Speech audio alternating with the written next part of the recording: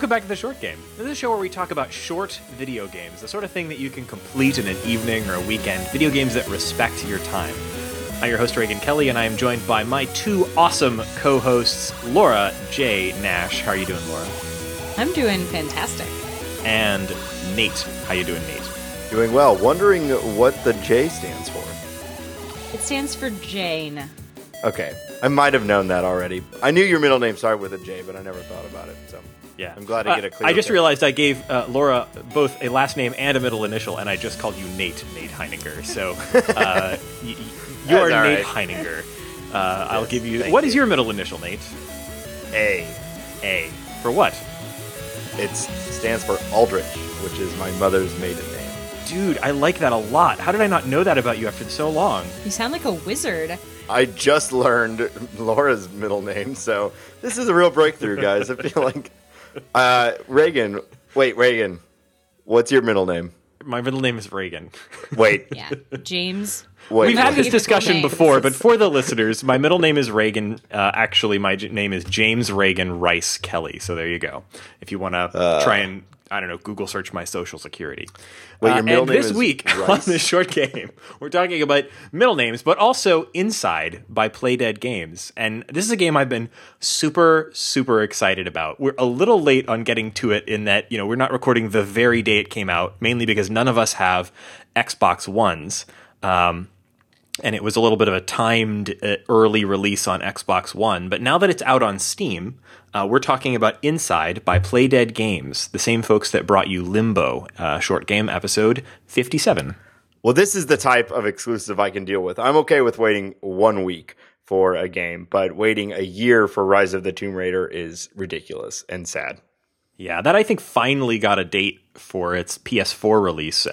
It's been out on Steam for a while now, and I've just been too lazy to like play and install it. But I'll probably get around to it when the PS4 release comes up. Yeah, I really have no excuse. I'm mostly just ranting about exclusives. I played the first one on Steam and could totally play it on my... Well, Inside. Yeah. Back on topic. Thank you, Laura. It's Xbox One and Steam for Windows only, which is why I didn't finish the game. I had a video driver issue halfway through, but it's so good that I forced myself on the podcast anyway to talk up to the spoiler break. Yes. So this game has a lot of real big surprises, and I just want to let you know way in advance we are going to have a big old spoiler break probably 2/3 of the way through the episode. After that spoiler break, we're going to be talking about spoilery ending stuff. But we're going to do all our talking about just the game in generalities and how much we liked it and why and how interesting it is and how it compares to the Playdead's previous game, Limbo, pre-spoiler break in as spoiler-free a fashion as possible. Or rather, spoiler light, because we are going to be talking about some of the early game puzzles and stuff. Yeah, it is a puzzle game that, while zero dialogue and zero heads-up display, does have a very interesting story that's up for interpretation. And so if you feel that would be something that you want to experience firsthand, we're going to be going into that kind of right out of the gates. It's a major part of the game. So the spoiler for this episode is we really, really liked this game. If you want a totally fresh experience, go play it and then join us afterwards. This game was really, really good and worth the wait. I think this is one of the times where the majority of this episode is going to be us gushing. I know that's the majority of the games we cover, but I feel we're all pretty, which is good. I mean, that's half the point of the show is to spotlight great short games. So ideally, we're mostly talking about great games. But this one in particular, I think, is a real standout, and I'm excited to talk to everybody about it. Yeah, if you need a little more before you decide if you want to ditch for spoilers, this game is... it's not monochrome, but it's very desaturated. It's very atmospheric, very dark. It's a 2.5D platformer where you're, a lot of it at the beginning is your goal is to run to the right. There's more story over time, but you're a little kid and you're trying to escape from something. And well, maybe like you're a small human-like thing. Good hedging your bets there, Laura. Go ahead. I haven't finished the game, so there's no spoilers for me. If you've played Limbo, or if you're familiar with the morbid humor of the company who named themselves Playdead, you die a lot in this. And the deaths are gruesome. There's a reason why it has a 18 plus rating, and it's mostly for the spikes of violence. It's not like there's someone running around with a gun shooting and massacring everybody, but you're gonna get your neck broken by a dog. Yeah. Yeah, it's interesting because it's not, to go back to Tomb Raider for a second, like, it's not Lara Croft going down a river and a branch from a tree going up through her chin, through the top of her head, and you see for 15 seconds that she, like, tries to pull the branch out of her head. Like, that's gruesome. And it's not Tarantino and it's not The Shining, but I think it's because it's a kid, frankly. And it's realistic. Like, the body has weight, and the teeth puncture your neck, and you hear the snap, and then blood spurts. Yeah. It's a multi-step process.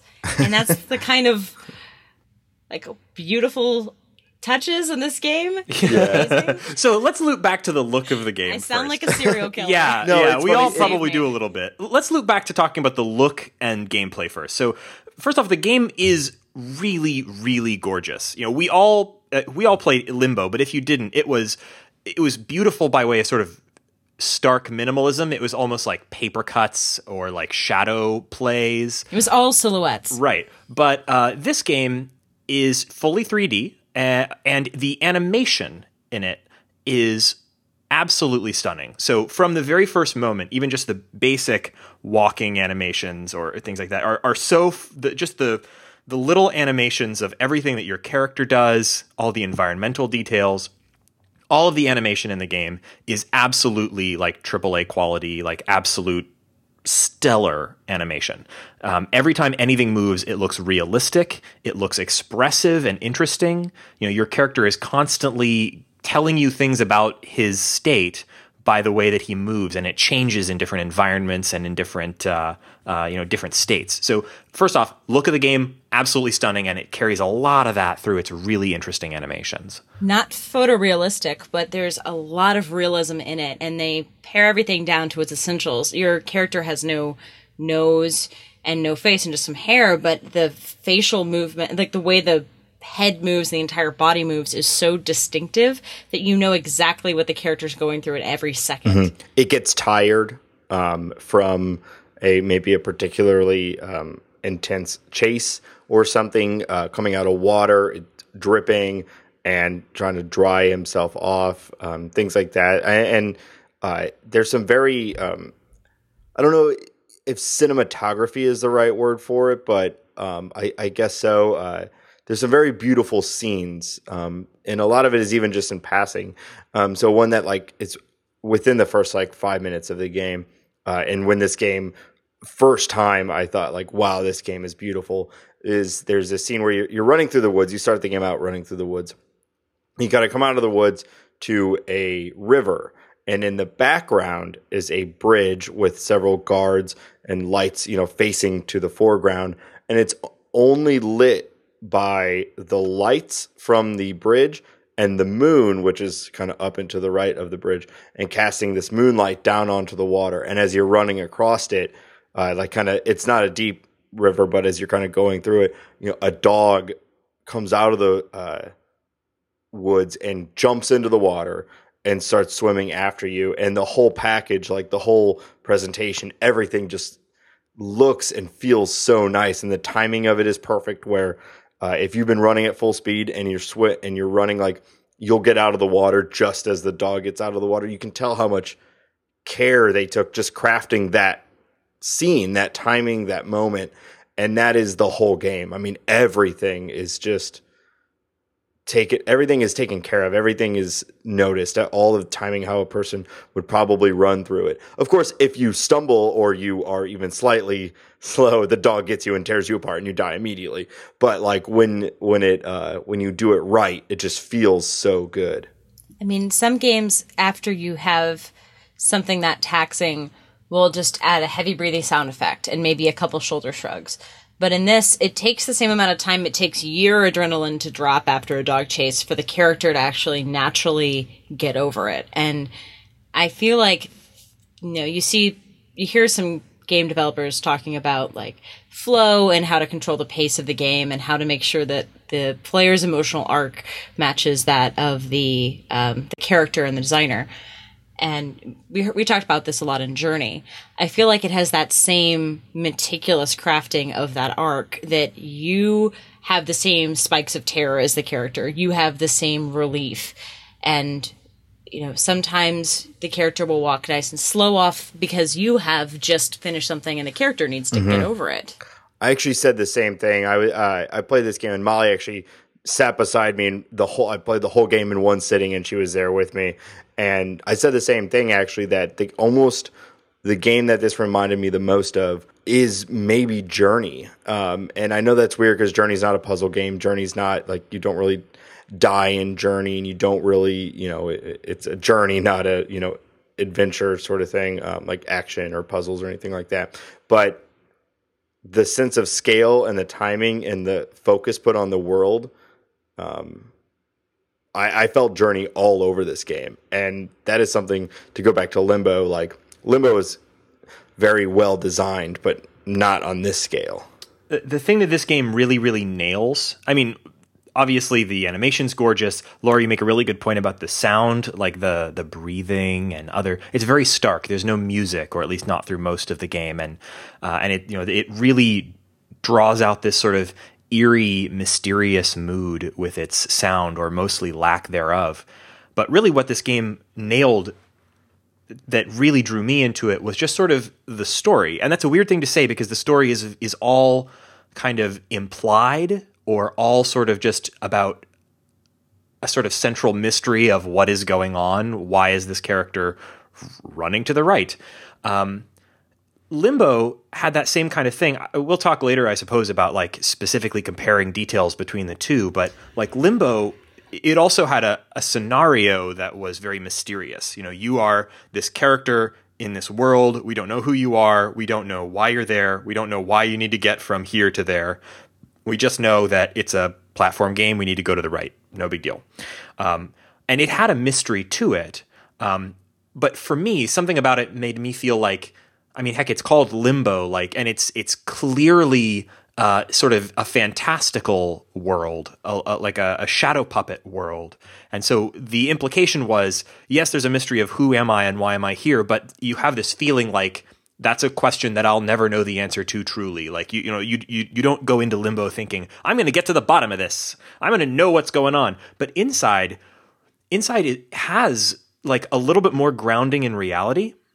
You start out, you're in a recognizable, real world looking forest, and you're running away from creepy looking but human people and driving cars and tanks.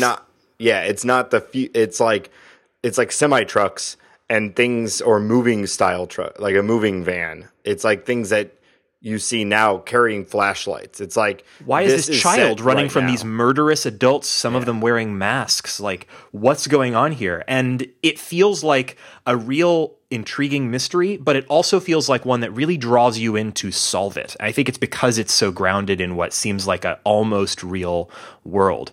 And you very shortly start getting these very evocative hints about like what is going on. It's not just a bunch of crazy adults. We start seeing weird things like dead pigs piled high in bins in this farm area, or these very strange heavy machines that seem like nothing out of the real world, that are kind of incongruously taking up huge amounts of space in what looks like it was an uninhabited city type area. So the mystery kind of piles on, but it really feels like it's building to something. And I felt like it really had more story to it than Limbo did. It really drew me in with its sort of mysterious story. It's not BioShock. You're not running around collecting voiceover tapes. No one's going to look at a notice on the wall to get more story information. There's no graffiti that says like, down with name of diabolical organization. Like, there's none of that in this game. So it's all just, something's off. It feels more surreal than anything else. It's like, it made me think, what if BioShock shut up? Yes, please. Like, how different would that game be? And this game is not, they want you to be intrigued and curious and confused and scared. And it's not going to yell at you. There's so many games right now that confuse story with yelling at you about how smart the developer is. Even games I love sometimes just pack the background full of little details in the background. This game is content to keep you at a distance and hope that you just keep going. Yeah.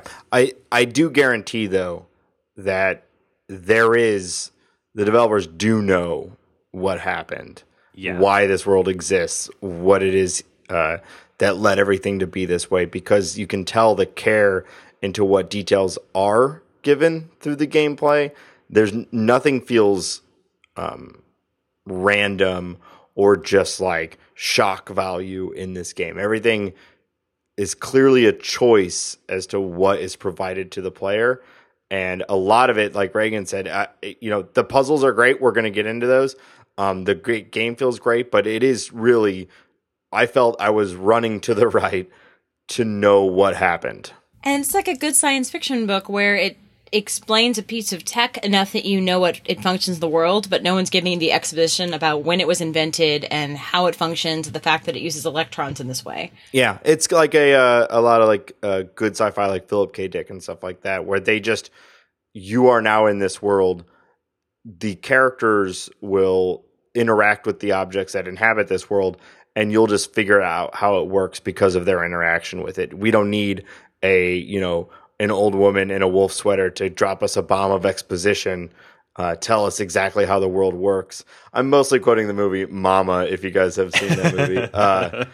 But we don't need someone to like tell us everything. Like, okay, the year is 2075, and after an atomic, a nuclear war, these pigs have gone crazy. We don't need that. We're just in this world. Yeah. And it's up to the player to interpret it. And there's some really interesting fan interpretations online if anyone's interested in going online. We'll talk about the ending, and we'll talk about our interpretation sort of post spoiler break. And I do have to say though, like it pays off. Like it never gives you the developers don't serve this up to you on a platter, but they give you enough to chew on and to make your own choices about what you think is going on in this world, what the meaning of it is, and being really smart guys, these developers, just like Limbo, it works on multiple levels. Like it's both a really interesting concrete story of what is happening to this child running for his life, and also child with no face. Yeah. In a world of people with no faces. Oh, is that an aesthetic choice? Is that a story choice? We don't know. It gives you a lot to chew on there, and it also has the feeling of something that is definitely trying to make a sort of allegorical or sort of subtext kind of based point as well. Like it has more meaning, just like Limbo did. Like you could easily look at Limbo as child runs through terrorscape and eventually stuff happens. But here it's also a child running through a terrorscape. And it has a different message than Limbo, but it feels like in every way this is an expansion on the ideas of Limbo, and it's like a new version of Limbo that does everything one step better, literally everything. Well, we haven't talked about level design. I think that was maybe the second thing we covered in Limbo, because although the puzzles are great and they're really, really well done, there's, if there's something you notice that's out of place, it's a good hint to move it. Like they do a lot of really good subtle pushes that we love in level design. But we've talked for a long time without going into the puzzles because there's more there. And in Limbo, it's art style puzzles. That's what the game, lots of deaths. Mm-hmm. This is a lot more than that.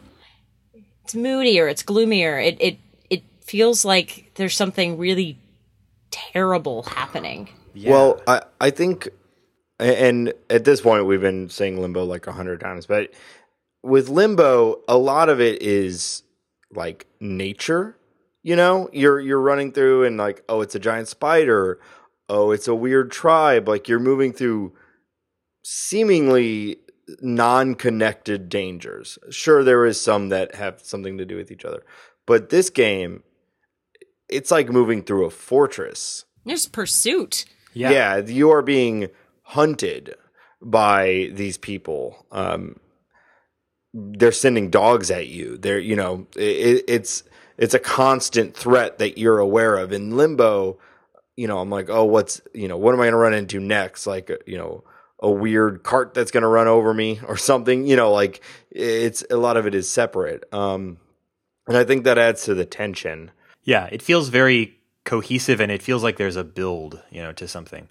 Let's talk about some of the different areas and some of the different puzzles. Now we're going to be talking a little bit more specifics about some early game stuff here. If you want, this is sort of maybe spoiler break light, but we're going to have a for real spoiler break before we get into the, say, like, serious aspects of the final acts of the game. But to talk a little bit about some of the level design, like we start in that sort of forest area, and all we're really doing is trying to hide from our pursuers. So, trying to time when we go, where we go, so that we're not seen.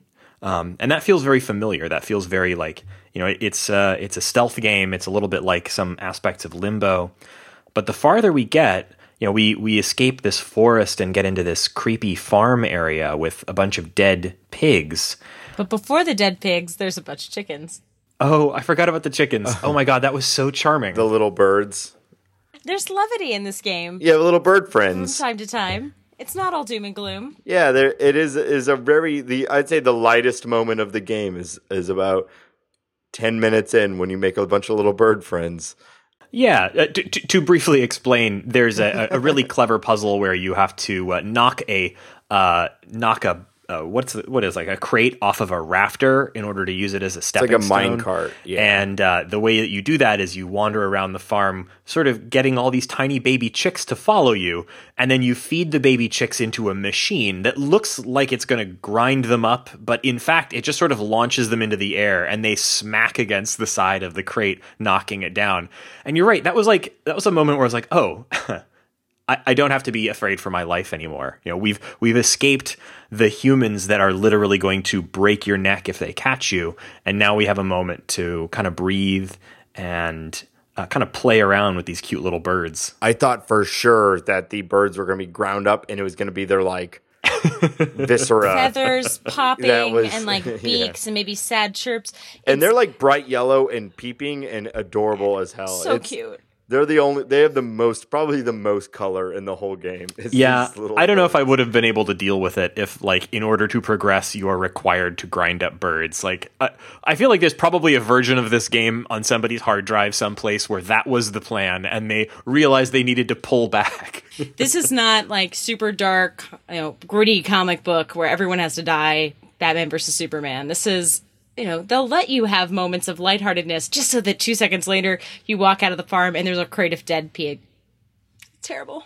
Oh man, the dead pigs were also where it really starts hitting home that this isn't just our world, but full of murderers. Like, this is something really dark is happening in this world, and that's these piles and piles of dead pigs, and you have to start using them to climb over things as to stand on these dead pigs.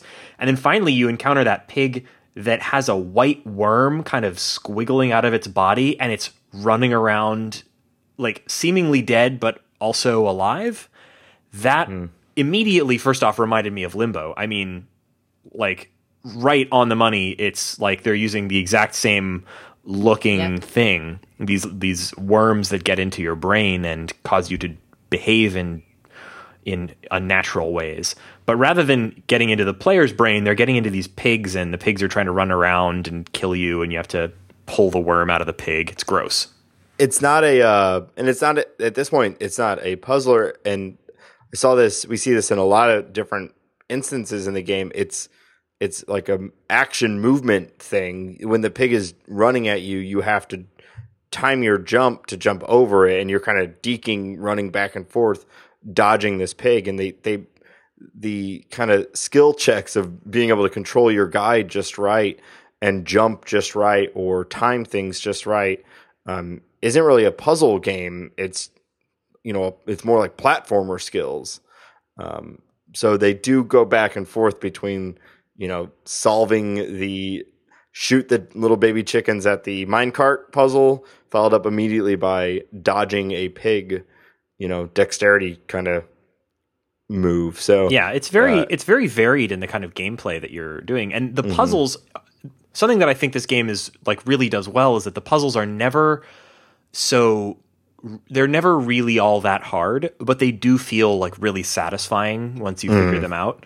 The thing with the pig wasn't hard. You just have to realize that you need to avoid the pig, and if you avoid him in a correct way, then you'll get an opportunity to pull the little worm out of him, and he goes back into zombie mode. But like later on, there's tons of puzzles they grow in complexity, and they get really quite complex, but they never feel like out of... they always feel manageable. There's a smooth progression to them. The game leads you to the solutions if you're looking around enough. There's a really intricate. I don't want to jump too far ahead, but there's a really intricate puzzle later on that requires you to collect 20 of something and make it all stand on something. And at first, I was like, oh my god, this is. It's like a 6-tiered puzzle, like a 6-stage tiered puzzle. Same here. That area, the mines, which is like sort of mid game, like it seems at first like it's incredibly complicated. You're suddenly in an area where you're not just moving from left to right. There's branching paths. There's all sorts of different areas that you can explore, and it feels like the level of complexity has just exploded. And then yet once you figure out what approach you need to take, it all falls into place in a really satisfying way. They set you up for something that seems really, really daunting, and then as soon as you get the right idea, everything makes sense. Which I think is a mark of a great puzzle game. I mean, it makes me think about a game like, say, Portal 2. Sure, there's some really difficult puzzles if you miss something or you don't notice something, but a lot of it is just like recognizing the situation and applying the correct, logic or whatever to it. And that typically is I love a good hard puzzle game for sure. Some of the like Simogo games and stuff that we've done. But I would much rather have this more natural progression than something that's like, haha, look what we came up with. Good luck figuring it out. And you feel like there's progression. I mean, even with all of the dogs and humans and things out to get you, you are, if you do die, you don't go back too much further. It checkpoints often, which is great. Checkpoints super often, and I think they realize that it naturally goes back to your last aha moment, and they're spaced out really nicely that you have to keep having new revelations to progress, but there's no point where they take you so far back that you are annoyed that you have to execute a really fiddly bit, or, that you tried 30 times to get a jump, you got 3 steps further, died. They'll let you go after your jump. There's lots of really, they want you to feel like you're going to be able to continue with the game. And it's also constantly introducing new ideas, much more so than Limbo, in my opinion. Like Limbo had some really clever puzzles and really good ideas, but this introduces what seem like whole new gameplay styles. For example, not long into the game, we start... Well, first off, I noticed early on in the game, wow, the animation of the water in this is really beautiful. I wonder why they spent so much time on this incredibly gorgeous-looking water. Well, turns out, not too long into the game, we start doing a lot of puzzles involving water, and puzzles that involve swimming in water, puzzles that involve things floating on water, puzzles that involve a submarine that you get to ride around in. I thought that was one of the most fun parts of the game, were the submarine levels. It's a game with a ton of water levels that are great. They're so good. How many times have we ever said that? I know water levels are like a trope at this point, but I mean, it was great. It was something. I was sad when we had to leave that submarine behind. It was one of the most fun vehicle things I've ever seen in a platformer. I was so happy to steal that guy's boat. Yeah, you do steal it from a guy. It's great. I got your shit. I think I might have said that out loud. I did. I know I did. But I think we should, at this point, talk about what was probably one of the biggest, kind of aha wow moments of the game. Something that separates it entirely from most puzzlers. And something that a lot of reviews do consider spoiler, even though it's only like 20 minutes in. Mm-hmm. So if you love the game and you're going to play it and you want it to be completely unspoiled, ditch us. Yeah, please come back later because we're going to talk all about the rest of the game. But yeah, I think I know where you guys are going with this. There is something that is a really clever puzzle aspect that becomes really important to the theme of the game and is part of all of its most important puzzles post, say, like first act. That I guess it is pretty spoilery. If you want to go completely unspoiled into it, now would be a good time to take a quick break. But we're going to have a for real serious spoiler break when Laura leaves us here in a minute. And this is a tiered spoiler episode, so I'm just jumping in. We've talked about spoiler and Limbo enough. This whole episode, we're just going to spend every 5 minutes begging our listeners to stop listening and go play Limbo. Is that good radio? Just I really don't know. Stop, I don't know. We'll stop see. Listening to us. So here's the thing. Slowly, you start to see what look like bodies, humans, something in the background, laying around maybe, and you get to a gate that you can't open. You can't open it by yourself. It will not open. It's a dead end. But in the background, you see a standing up but slumped over kind of white body, human body, kind of like wearing overalls, maybe janitor type clothing. And hanging from the ceiling it looks like a lamp. If you're not looking for anything weird, like it looks like it's like a lamp hanging out. But the first one is obvious, huge, and like right in the middle. And you jump on top of a pig and you stick your character, seemingly knowing what they are and what they do, jumps and puts his head into it and gets like clamped, dangling by his head, which has to be a strain on your neck. It looks so painful. And all of a sudden, your controller movements, left, right, jump, and grab, are now controlling the body that's in the background. When you hold left, the body's running left. And then you hit a little button and a gate opens up in the background and another body comes out. And now when you hold right, you're controlling two bodies. Move left, move right. They run together and you have to do a little quick puzzle to get them both standing on different buttons to open up the gate that you're trying to get through. And it's like, oh, wow, I did not expect to bring in like a game comparison. It's like the Swapper, which is a fantastic, Metroidvania puzzler that we did, kind of Metroidvania, that uses that skill a lot, controlling that one's up to like 5 bodies at the same time.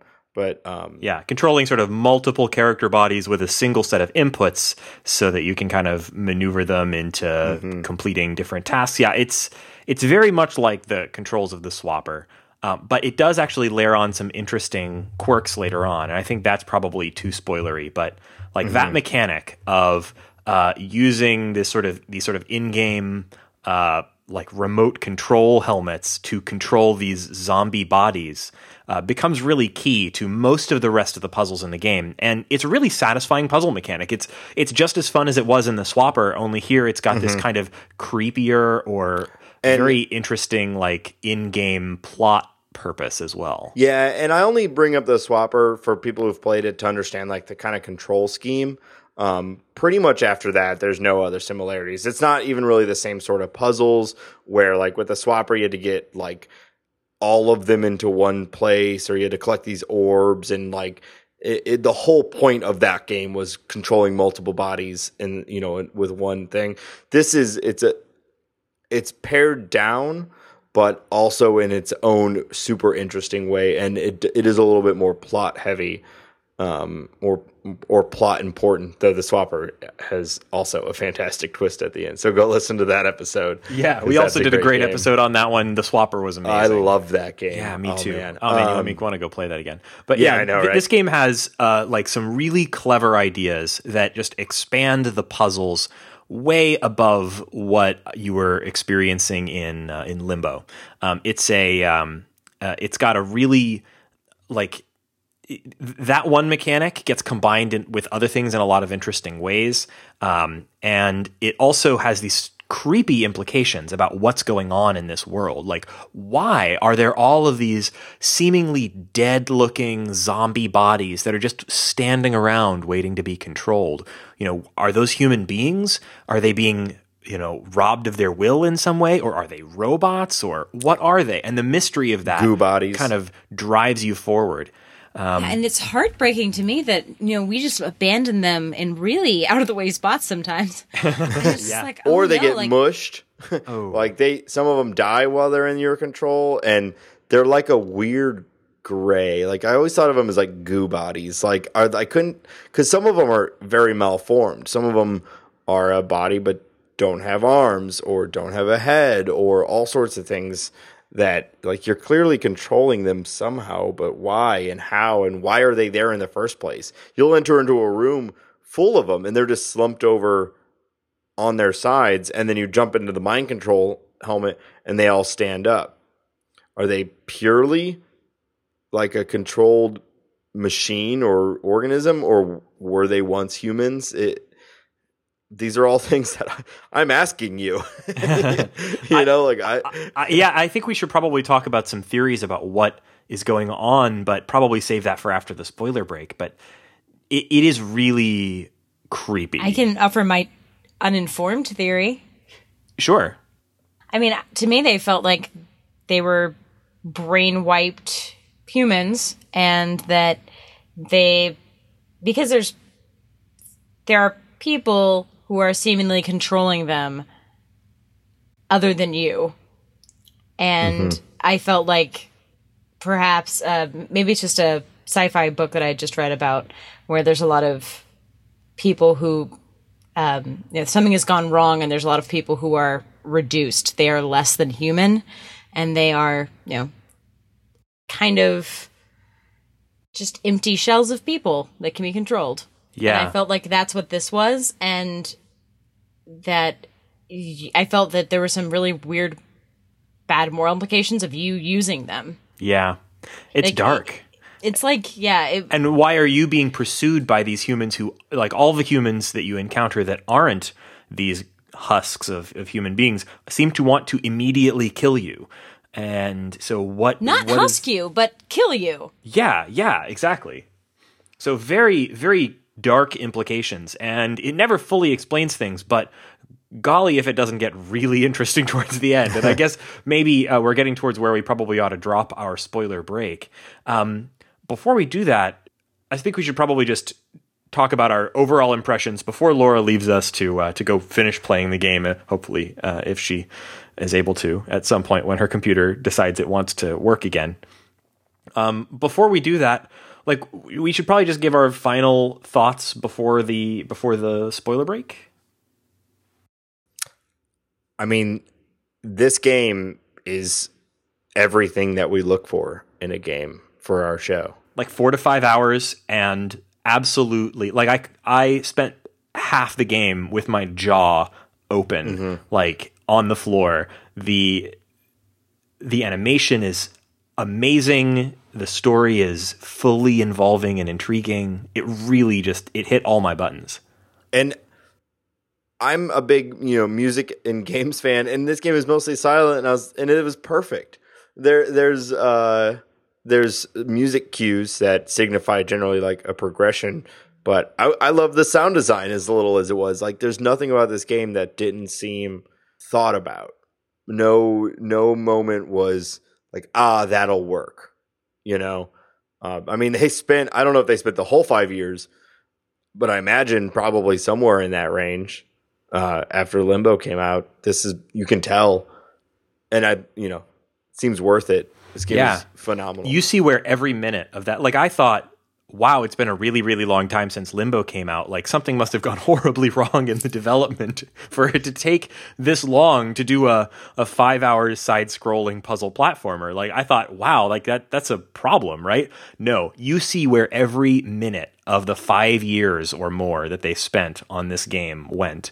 It went into the incredible animations. It went into really deep thinking about like how to tell the game's story without being overbearing or without being too explanatory. Like, it went into like you see where every minute of that development time went. These guys nailed it. It is beautiful, it is meticulous, and it's something that, had I not had a driver issue, I would have played straight through. Like, it's just it's very fulfilling. Mm-hmm. Yeah, that's a weird thing to say because it sounds kind of like I'm 100% with you. It sounds a little over the top, right? This game was amazing. It was great. Play it. Yeah, it's suspenseful yet calming sometimes. I mean, the game literally crashed for me because I had a video driver issue, and instead of being mad, I was just like, "Oh, guys, can you delay a couple days? I'm going to try for 2 days to fix parallels."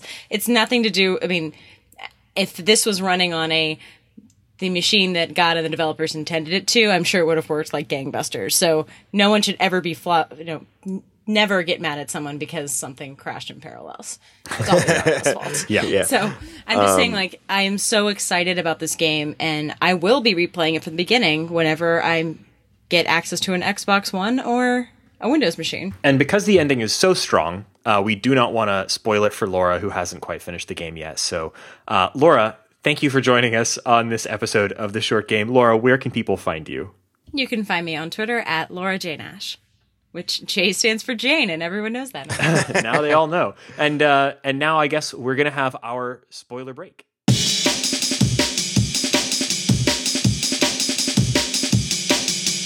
So, boy. Holy shit. Oh, yeah. Okay. Just going to show you the page of my notes that came roughly at this point. And you can see that in very large text, it just says the words, holy shit. Oh, it does say holy, yeah. And then it says glob, glob, glob, glob, glob. So, just to briefly summarize now, the three of you who are like lovers of spoilers and just can't wait for us to talk about who haven't played the game, you fools, and who are really into hearing spoilers, this bit's for you.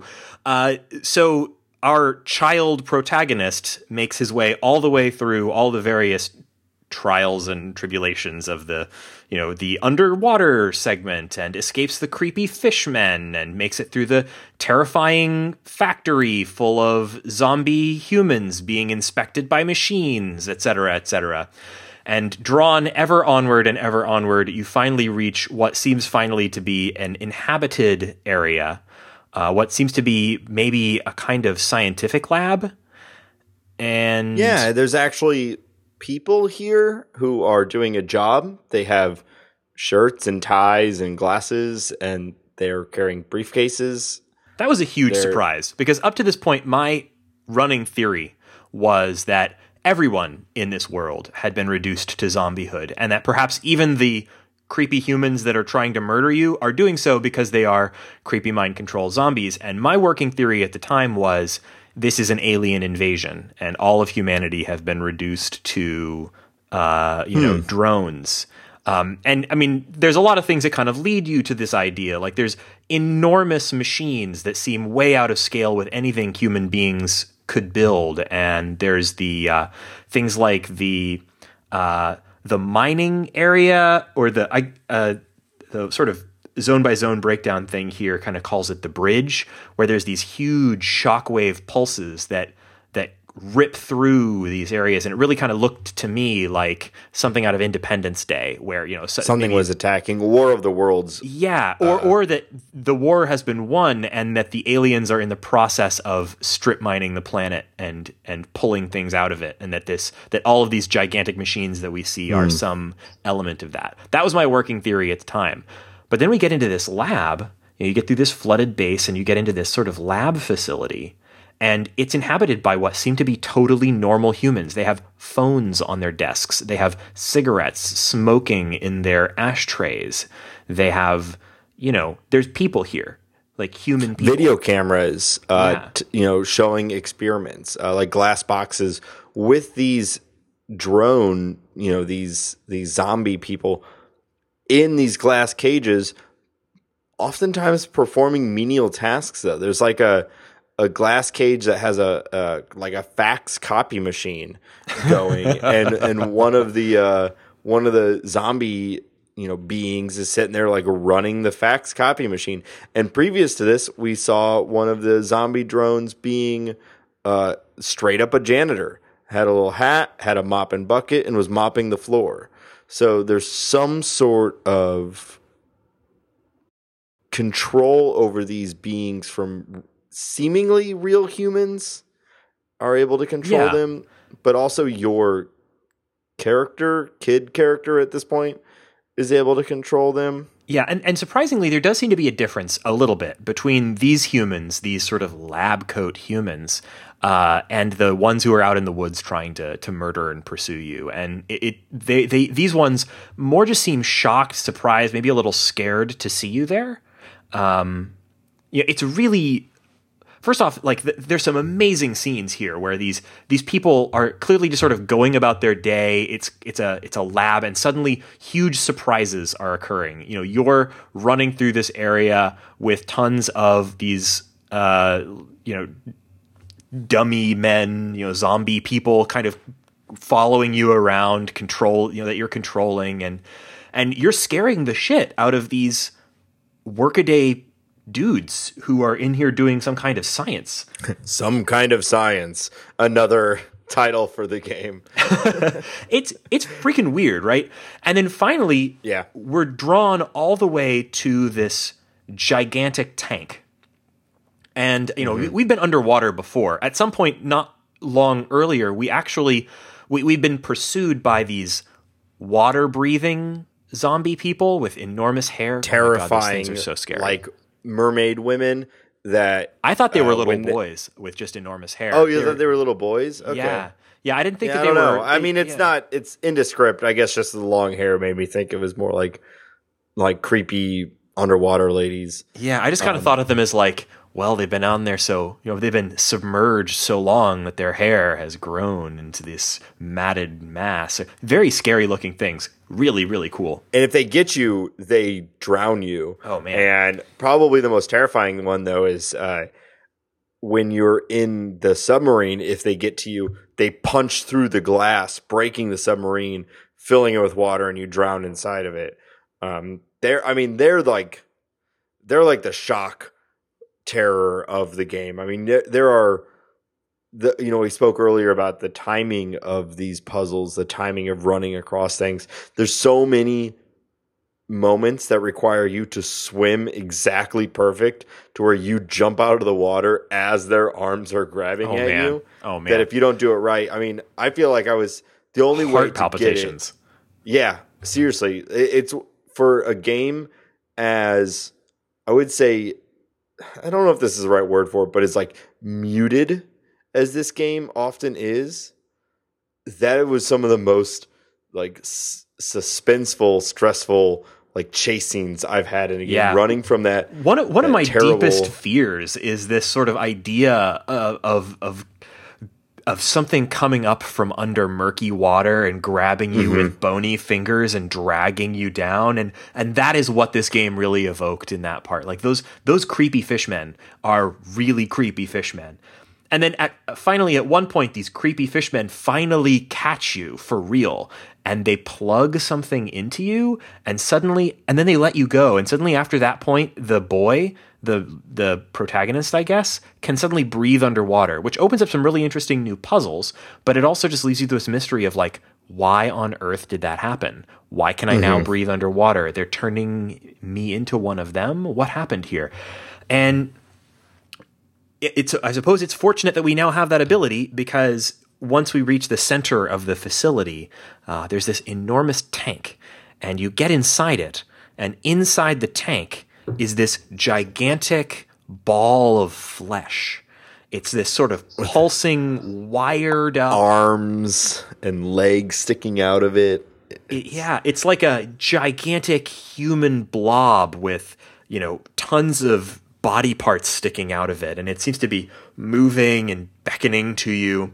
And because it seems to be the thing to do, you unplug the thing from the machinery that's attached to it, and suddenly it essentially swallows you up. You become a part of this blob, and the final scenes of the game are this blob in this terrible, in this huge tank, escaping the tank and just wreaking a path of destruction through the facility. You're no longer playing as the boy. You're playing as the boy subsumed into this enormous human glob that's just wrecks the place. It's absolutely insane.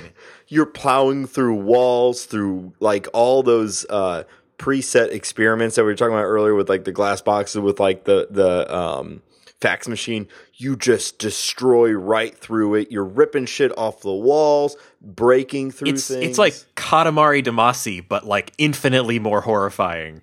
It's disgusting. Yeah. And when it jumps, like it has all these limbs, and occasionally it'll jump and fall, and you hear some of the limbs break or snap, or it bleeds, but it keeps moving because it's this just unbelievable, unstoppable force. At this point, by the way, like my jaw was on the floor. This whole segment blew me away. It's groaning and going like sounds. The best was that when it jumps or at certain moments, you hear it make these sort of laughing noises. Like it's enjoying itself, even at times. Like you hear this horrible assembly of human parts that also just makes this bizarre assembly of human noises. It's amazing. And so, long story short, the rest of the game is this thing trying to escape the facility. So I guess what happened here, Nate? What do you think? What do you think is this? What is going on here? What is this all about? What was that thing? What was going on in the world outside with all the zombie creatures? Why was the thing in the tank? What happened? Yeah, I don't have a solid theory for this. I have to say up front. The only thing, my running theory after having completed it, is that humans have somehow managed to create a subhuman culture, like a not culture like society, but like a sub being made of human parts. I don't know if just thinking about it now, like some sort of like stem cell-esque creation where they've like grown their own humans, but those humans come out brain dead, and this center mass is like the hive mind and the like core being where they're where the energy comes from, and what they use to create additional, like maybe they go in there and like scrape off more, and that's what they put into a dish and it grows more people, and they've created this like subclass of like slave goo humans that they can control with their little hats, or maybe without the hats, because it seems like that ability does grow, and the hive mind thing has summoned back maybe one of the creatures that got a little more sentient and escaped. That's the kid. Because one of the big revelations for me at first was at the start of the game, you feel like you're running away from trouble, but in fact, you're running back into it. You're trying to get inside. Yeah, I think you're absolutely right. Like what struck me, and it took me a while for me to put this together, but because I thought, oh God, my main character has just been swallowed by the blob and he's dead. And why am I controlling the blob now? But then in a way you kind of realize, oh, we've always been controlling the blob in a sense, or the blob has always been controlling the boy, and he's being summoned to this blob as an escape. Like the blob wants out, this creature, this sort of hive mind that's being manipulated or controlled to control all of the other mindless husks. Yeah, it's being used and it wants out, and the boy that you're controlling through the game, he's its escape. He's there to save it, and it's you're enacting sort of the blob's escape plan. I thought that was really cool. Like that sort of shift at the end, it was unexpected. It was really sort of what the fuck? Like, wow, this thing is huge. It's disgusting. It's completely unexpected, but it's also like kind of a perfect, like, you saw all these humans, these seemingly human creatures being mistreated and abused and mind controlled, and you want to shut that down, right?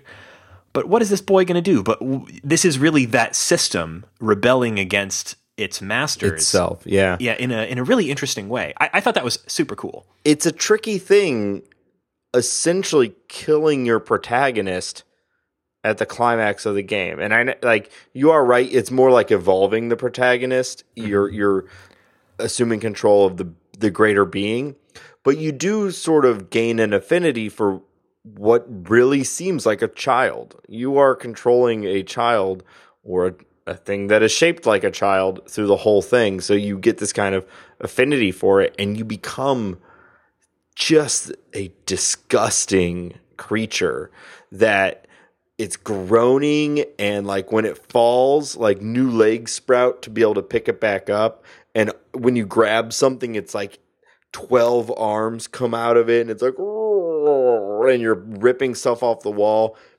You are also, through just your actions, actually killing people. There are humans who die several times, and you see it through your actions of just rampaging. And I was at first very taken aback by it. I was a little like, I don't know if, I guess maybe just shocked is probably the best word. It was so unexpected. But at the end of the game, so here's the final ending, you bust out of the facility, roll down a hill, land on a beach, get in the sunlight, and seemingly die. And it's just like, that's it. That was the creature's like final journey. It all kind of came together. It just wanted to get outside, right? It wanted to feel the sunlight. It had only ever been inside. Title of the game. Yeah. On one level, it's this story of like this thing escaping, but like you look at something like Limbo, that game was telling more than just, the story was more than the sum of its parts. I think that's the case here too. And having finished it and reflecting back on it, I think what they were really playing with a lot here was sort of the theme of control. What has control? What has agency? And how that relates to like your actions in a video game. Like I think about these, like getting to the end where you're controlling the blob instead of controlling the boy that the blob has been controlling the whole time, or at least that's what I think is going on. You think back on some of the scenes where you were then in turn by the boy was controlling these other humans, and then some of the more complex puzzles, the boy is wearing a hat controlling another, one of these zombie human creatures, which in turn has to wear a hat and control others. And sometimes there's these layers to it. And it gives you this, it kind of made me think about, well, I'm part of this system too. Here I am sitting controlling this thing. I'm not using a hat, I'm using a gamepad, but it's part of the whole chain of responsibility or chain of interaction there. And I think that that's sort of part of the theme that they were playing with here, this idea of like, what is control in these sorts of situations or in a game like this. And apparently, and this is something that I haven't experienced myself yet, so I am kind of talking a little bit out of my butt here, but I've read a little bit about, there is a secret ending to this game, and you can look up some YouTube videos of it or read some articles about it. There's some hidden items that you can find throughout the game, and if you Did you find any of them? I found, I think, one of them at one point, but apparently there's 12 or 16 or something. I found 2 and really thought I had like, oh man, because we were reading about the extra ending, I was like, oh, I guess we must have missed 1 or 2. There's 12. So I'd only gotten 2 of the 12 and really thought I'd found them. But they're like extra secret puzzles. Yeah, and this sort of secret ending also, I think, sheds some light on what the ultimate theme of the game is. But basically, if you find all of those orbs, there's a point in the game before you kind of give up control of the boy and take over the sphere of flesh, where you kind of disconnect some wiring, and suddenly the boy that you've been controlling throughout the whole game just sort of falls useless, and all control is kind of gone. Some of the theories that I've kind of seen is that the boy is kind of unplugging the player. That like when you finally pull that last plug and the game and the boy that you're controlling is no longer controllable, that what you're really doing is disconnecting the player from that chain.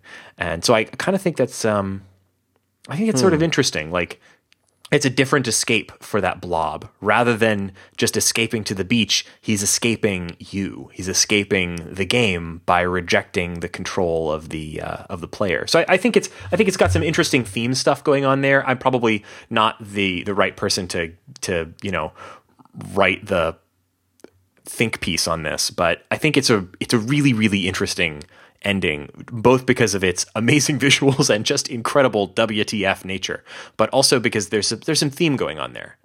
Yeah, well, and there's some other questions that come up because I don't know if they're doing it for their own safety or if they're doing it to like test the blob, but there are humans who sort of assist the blob in getting out of the facility.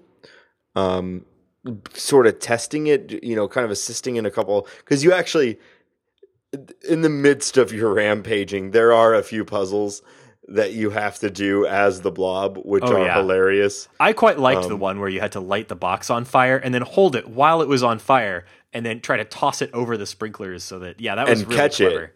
Yeah, and then when you really catch great it, puzzles. Like, it really felt like a culmination rather than like things were accelerating, but there were still puzzles. You weren't just steamrolling through. When you catch it, like 12 arms come out of the blob to help catch it. It's like, and helps catch the flaming box. The animation on that thing must have been like, they must have spent a third of their development time just getting that thing to move right. It's unbelievable. It's so realistic and yet so utterly otherworldly and strange.